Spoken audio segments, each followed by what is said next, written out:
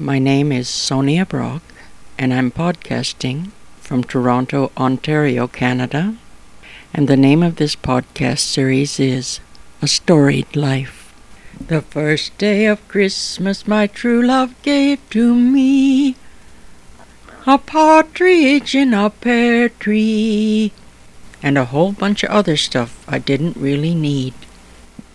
I think I have too much stuff.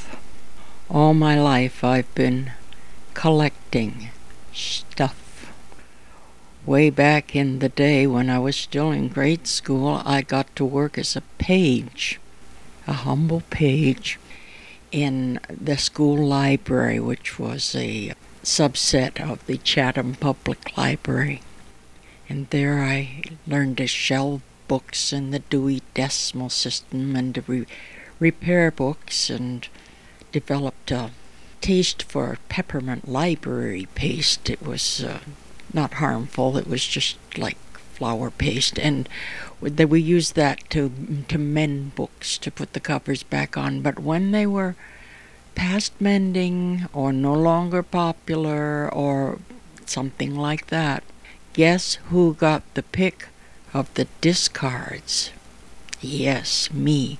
My book collection. My book collection, which is now the size of a small elephant, started back there. And it went on. I found a second-hand store that had interestingly antique books. Not really good books, but interesting because they were old. Somebody's collection of sermons, for goodness sakes, but it was in an old binding with yellowed paper, and it had the stamp of history on it. And you don't read them, you collect books like that. And I did. I got one of those. And then I started in on records. It was 78 RPMs and then 33s, and collected Gene Autry and early jazz and stuff like that, and stuff. It was starting to pile up a bit.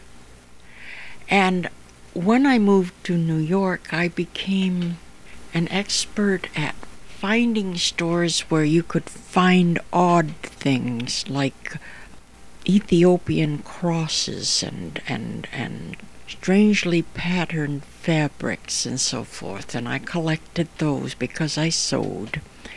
And you end up with what all hobbyists call a stash, which is whatever it is you're into. If it's knitting, then it's your wool stash, and if it's sewing, then it's your fabric, or quilting, then it's your fabric stash, and on it goes.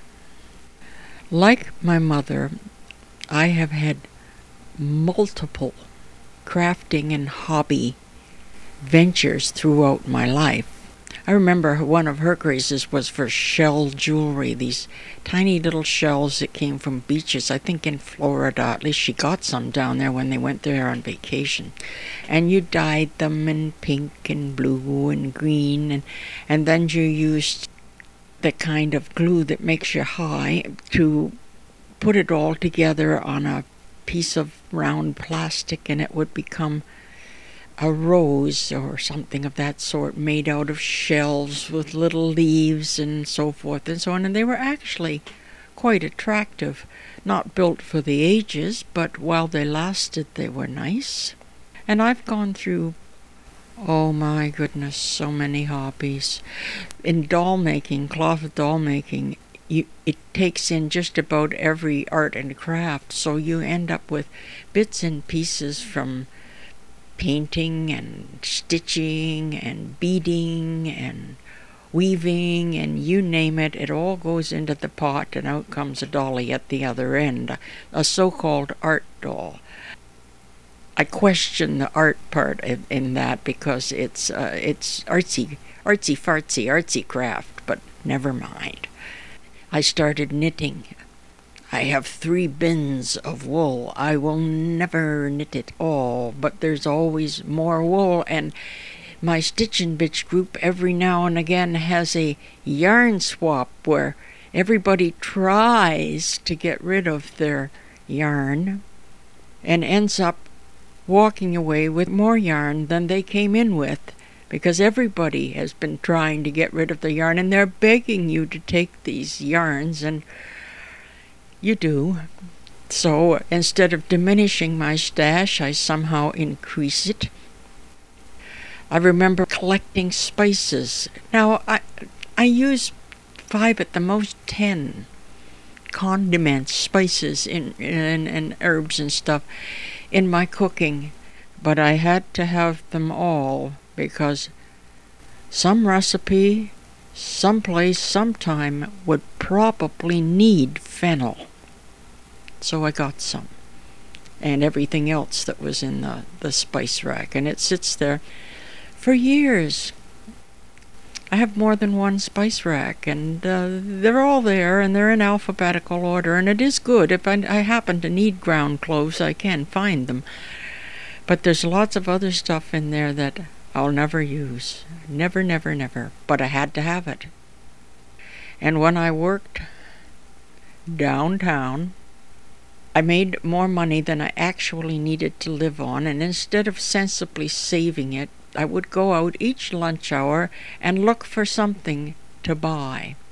Something to buy was usually books. I haunted the sales table and picked up all kinds of... I have shelves and shelves and shelves of books, and I'm gradually now giving them away. And I try to find out that whether they're going to a good home, because books are sacred. I mean, you don't burn them, you don't throw them away, you pass them on. I'm trying.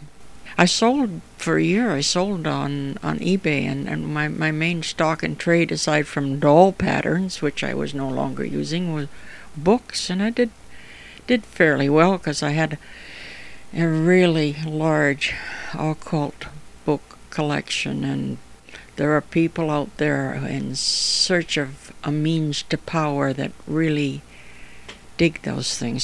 So they went, and the magazines and so forth. And so magazines, oh my Lord. I was into cross-stitch, and I had to have every cross-stitch magazines in innumerable patterns. And now I have a stack of maybe 10 cross-stitch projects on the go, many of which I'll never finish. And I sort of nibble away at them sometime. The fever has passed. I no longer have to cross-stitch all the time. Part of that came from the fact that I was prescribed some pills for my lipids, and these statins can affect your muscles, and they gave me the symptoms of fibromyalgia, and all I could do was sit in a corner and cross-stitch for about 9 months, and then I figured out it was the pills, threw them away, and I was better in 2 days.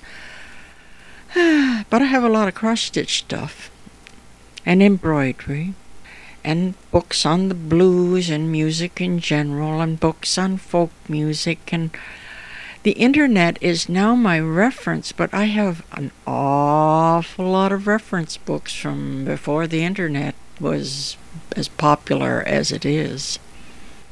Now I collect, graphics from the internet, MP3s, which I buy online, and because I don't want to pick up nasty viruses, and so I get them in a legitimate place. And oh my goodness, software programs, and so forth and so on. The ever-increasing hard drive sizes. You try to fit in all of this stuff, most of which you will never, ever use, really. I mean, any software that I use the tip of the iceberg, and the iceberg just sits there unbeknownst to me while I just twiddle around fixing, sharpening, and correcting the color balance on some photograph or other. And on it goes. On and on and on. I'm trying to get rid of my stuff. I really am. One of these days, I'm just going to have to bite the bullet, and all that computer hardware that's in a couple of plastic bins, modems, 24 baud modems and stuff like that, and stuff I've forgotten what it does. All of that has got to go bye-bye. But I think first I have a technical friend of mine over who's going to fix up a Wi-Fi system for me and have him look at it and say, is this any good? Do you want any of this? If not, can I throw it out? Just cataloging what I have is an effort in itself, but I must simplify. I must practice non-attachment. I must get rid of all this stuff. I don't own stuff. Stuff owns me. This is Sonia Brock, podcasting from Toronto, Ontario, Canada. I can be reached on the web at soniabrock.com, SONIABROCK.com.